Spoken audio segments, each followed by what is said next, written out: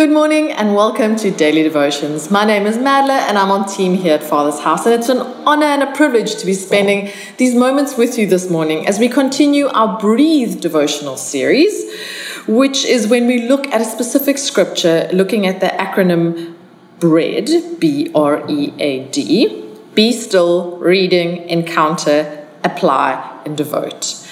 And the scripture that we're going to be looking at this morning is a wonderful scripture in 1 Chronicles. But before we get started, let's start with the being still part.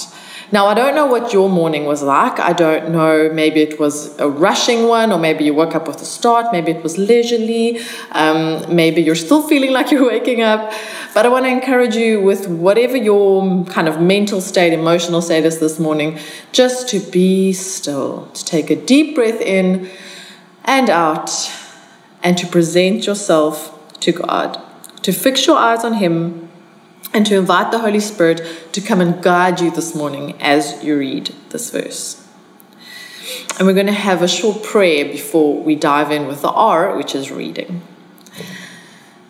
Thank you, Lord Jesus, for the opportunity to dive into your word. Thank you that it is a living word with hope and grace and love and knowledge available every single day to us. Thank you that whenever we read something, your Holy Spirit can bring so many different things to light. And so, Lord Jesus, right now we pray that you will guide us, be with us as we read this. Thank you, Lord Jesus. Amen. Okay, so let's look at 1 Chronicles 16 verse 11. 1 Chronicles 16 verse 11, and it's King David speaking. And we're going to look at the NIV version first, which says, "Look to the Lord and His strength. Seek His face always." Short and sweet. Look to the Lord and His strength. Seek His face always. Now, I always like to look at different variations of, different versions of a scripture, because sometimes it adds something, or sometimes it explains something in a different way. And so we look at the Message version of 1 Chronicles 16 verse 11, which is, it says, "Study God and His strength. Seek His presence day and night." Study God and His strength. Seek His presence day and night. So now going to the E, encounter. What did you think reading this verse? I know it's short and concise and sweet and seems very self-explanatory, but there's depth here. And what did you think about when you first read it? What part stood out for you? The looking to God, maybe looking at His strength, or seeking His face? What actions does this verse actually call us to do? How often do you think about God's strength? How often do you think how strong God is, what He is capable? Are we able to actually believe something that we know nothing about? That question kind of came to mind. You know, for example, if I just say, I'm really good at maths, you just have to go, okay. Or is it because you've actually seen me do mathematical sums and equations, and you've seen that I have a high capability and aptitude for maths, and so you can say that I am naturally good at maths? Do you just have to take it at its word? And here it's saying, look at God and His strength. Study God and His strength. You don't just have to take His word for it. You can study scripture to see how strong God is. And now taking it from the encountering to the application, how do we face forward with this verse? What do we take from this verse? What wisdom can we apply to our day, to our situation right now that we're in?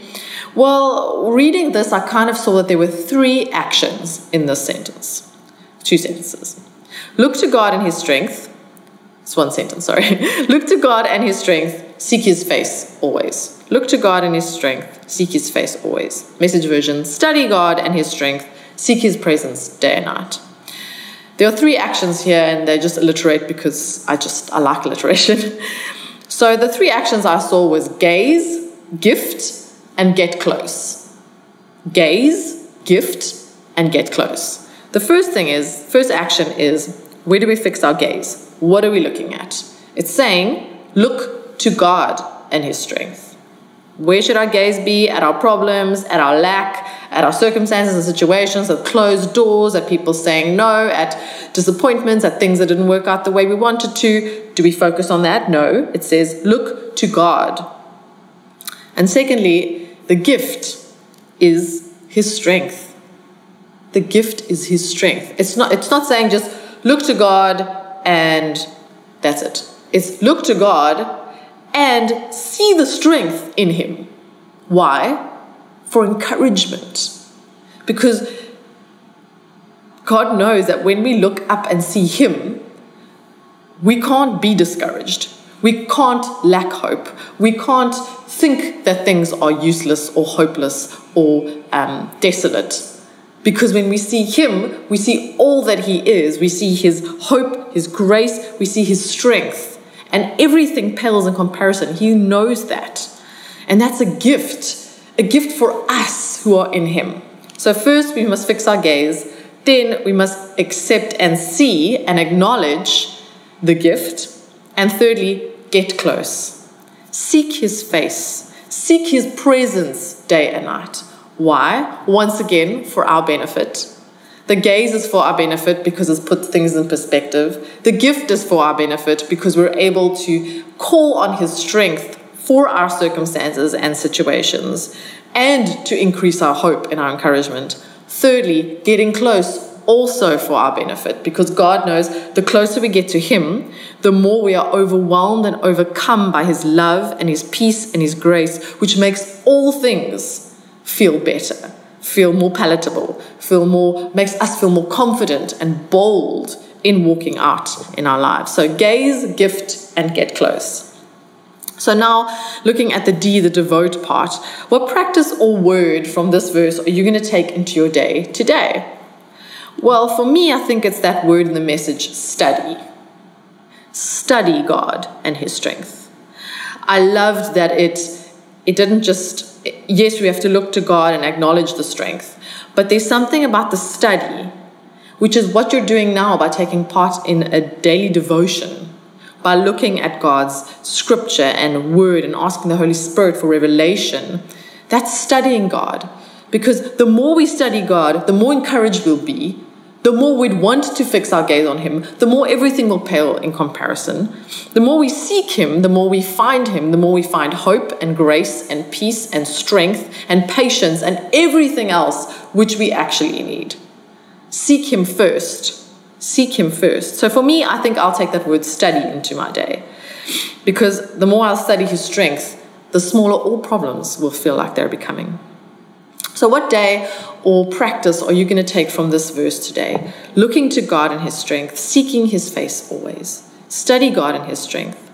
Seek his presence day and night.